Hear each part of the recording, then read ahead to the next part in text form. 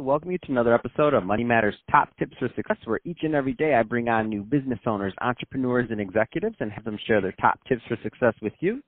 My name is Adam Torres. You can follow me on Instagram, Ask Adam Torres. Keep up with my book releases, book tour schedule, signings, all that other good stuff. Always love to connect with you there. And as always, if you'd like to apply to become a co-author of one of my upcoming books, just head on over to the website, moneymatterstoptips.com, and click on Become an Author to apply. All right, so today I have Joel Block on the line, and he's the founder over at Bullseye Capital. Joel, welcome to the show. Hey, Adam, thanks very much. How are you? All is well, and I'm excited to get into what you're doing over at Bullseye Capital. I see you got a lot going on, and you've been in business for quite some time, so I want to get into that. But before we do, let's get a little bit further into your background. So how did you get started in your career in business? Well, I started as a young CPA out of college. Worked at one of the big CPA firms, I really wasn't well suited for it. I didn't like it very much. But the last account I worked on was a giant real estate syndicator, and I was assigned to convert the books and records of 500 partnerships into tax returns. And although I didn't like doing the tax work, I loved reading the partnership agreements. And I said, I love what these deal maker guys are doing. I want to be a deal maker too. And I quit Pricewaterhouse and went straight into that business. Wow, that's amazing. So you gave up, let's just say that that consistent, let's say, path, and you went the entrepreneurial route of becoming a deal maker. So, there's some other people listening right now that, let's say, are maybe they're still at a company like Pricewater, or they're at they have that highly specialized CPA background, or lawyers, or other things, and they're thinking about breaking off and starting their own companies. What kind of advice would you give to that new entrepreneur that's maybe where you started? Well, listen, I quit when I was 2 years in. I didn't have a family. I didn't have a wife. I didn't have, responsibilities. I didn't have a mortgage. It was very easy for me to leave and not have a big concern. It's a little more difficult as you get further down the path. It doesn't become impossible, but you just have to do a different kind of planning. At the end of the day, money is really about selling, and you got to get people to see what your value is, and if you can help them make the problems that they don't like in their life go away, then they'll pay you for that, and they'll pay you in proportion to the size of how bad that problem is for them. So you really want to think, what are things that you know how to do? How do you make problems go away for people? And then you have to go out and tell people you can do it, and then you have to do it. So the formula is really not that complicated. We tend to make it somewhat complicated. But the truth is, people want simple things. They have things in their life they don't like. They want to make them go away. They want to solve situations. And if we can do it, they'll give us money for it. That's awesome. I love your simplification of it. And speaking of solving problems and helping people, let's get into what you're doing over at Bullseye Capital. So first, tell us a little bit more about the company, please. Well, this company is an old company. I've had this for almost 30 years. And I went into the deal business. It serves as my manager, the property manager, the kind of the company that does all of my affairs. All my deals run through this company, and it just keeps everything going. Whatever people I have help me through this company. So basically, what our company does is we invest in real estate assets, and I've been in venture capital and other things for many years. And we raise money. And the problem that we solve for people is that, wealthier people, as they start to accumulate money, they start to get frustrated because their money's not working as hard as they are. A doctor in surgery is busy working all day long, and that person is thinking to themselves, gee, I'm working hard. Why isn't my money working hard? And so we take some of those cash assets and put them to work in real estate and other kinds of investments, and then share the profits with our investors. And that's our business model. And Bullseye Capital is the management company that oversees all of those activities and all the investments and things that we make.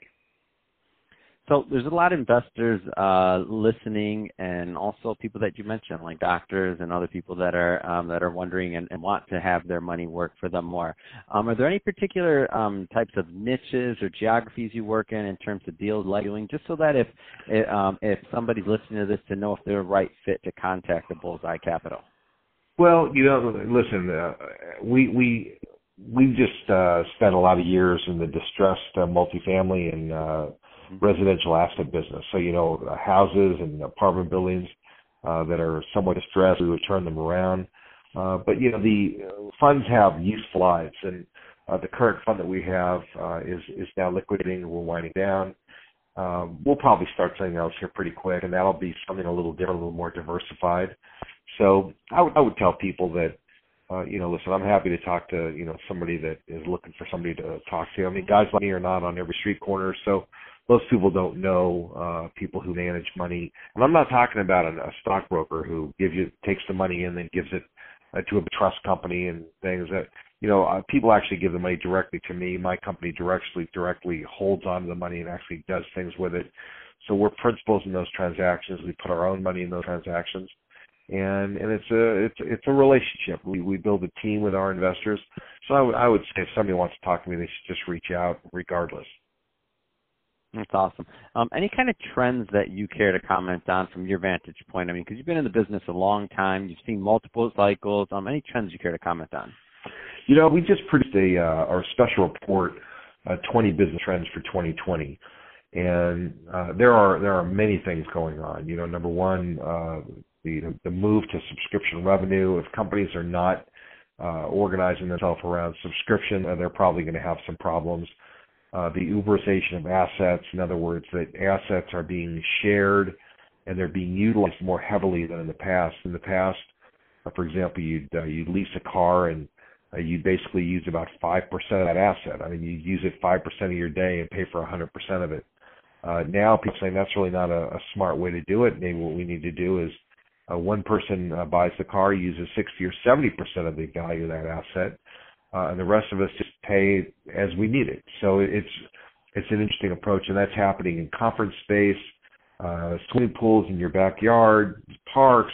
It's happening in every kind of asset class you could think of, and so Uberization is something else. And there are just, in fact, if people want that trend report, they're welcome to it. It's a free report. They can get it from us. Awesome. And where do they get that from? If they open their mobile phone, they go to their texting app. They put in the to box. They put the number 72,000. So they're going to text to 72,000, and then they're going to put the word trend, TREND, trend. So they text the word trend to 72,000, and it will come up to them right away. Oh, that's awesome. Well, thank you for that. That's great. And any kind of trends in real estate? I mean, you're doing deals all the time. Any kind of trends there that you care to comment on? Listen, younger people do not value real estate the same way that older people have grown accustomed to valuing real estate. And this is changing lots of different things. I'm not any kind of expert on geographic or demographic patterns, but one thing is obvious is that young people just don't want to plant the same kind of roots that people of my generation were taught to, and that's going to make a big difference. But that being said, I think real estate is strong. Interest rates are still low, and most of us are pretty bullish still on real estate. That's awesome. So, Joel, if somebody is listening to this and they want more information on Bullseye Capital to have a discussion, further discussion about real estate and what's going on, what's the best way for them to reach out? Probably best go to either joelblock.com or they can go to bullseyecap.com. And there's lots of information about us and the things that we do and, how they can connect with us. They can also listen to my podcast, Profit from the Inside. We basically, being a longtime Wall Street guy, one of the things that I know is that the biggest companies get the most extraordinary intel from the people on Wall Street. But that information just does not trickle down to the market.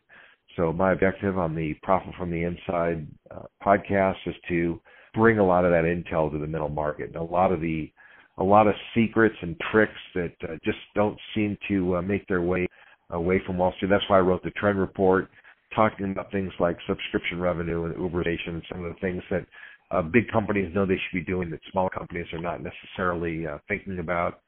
And that's a big part of it. So they're welcome to go to either of those two places and get lots of info. Perfect. And the name of the podcast one more time, please. I may not have got it the first time, and I love to help promote great podcasters out there. Profit from the inside. And basically, it's the inside track to strategies for, to help business be successful. Awesome. Well, hey, Joel, really appreciate you coming on the show today and sharing more of your background and all the great things you're doing over at Bullseye Capital. And to the audience, as always, thank you for tuning in. Hope you got a lot of value out of this. If you did, don't forget to subscribe to the podcast, leave me a review, do all those great things we do to support our podcasters. And don't forget to go check out Joel's podcast. Thanks again, Joel, for coming on the show.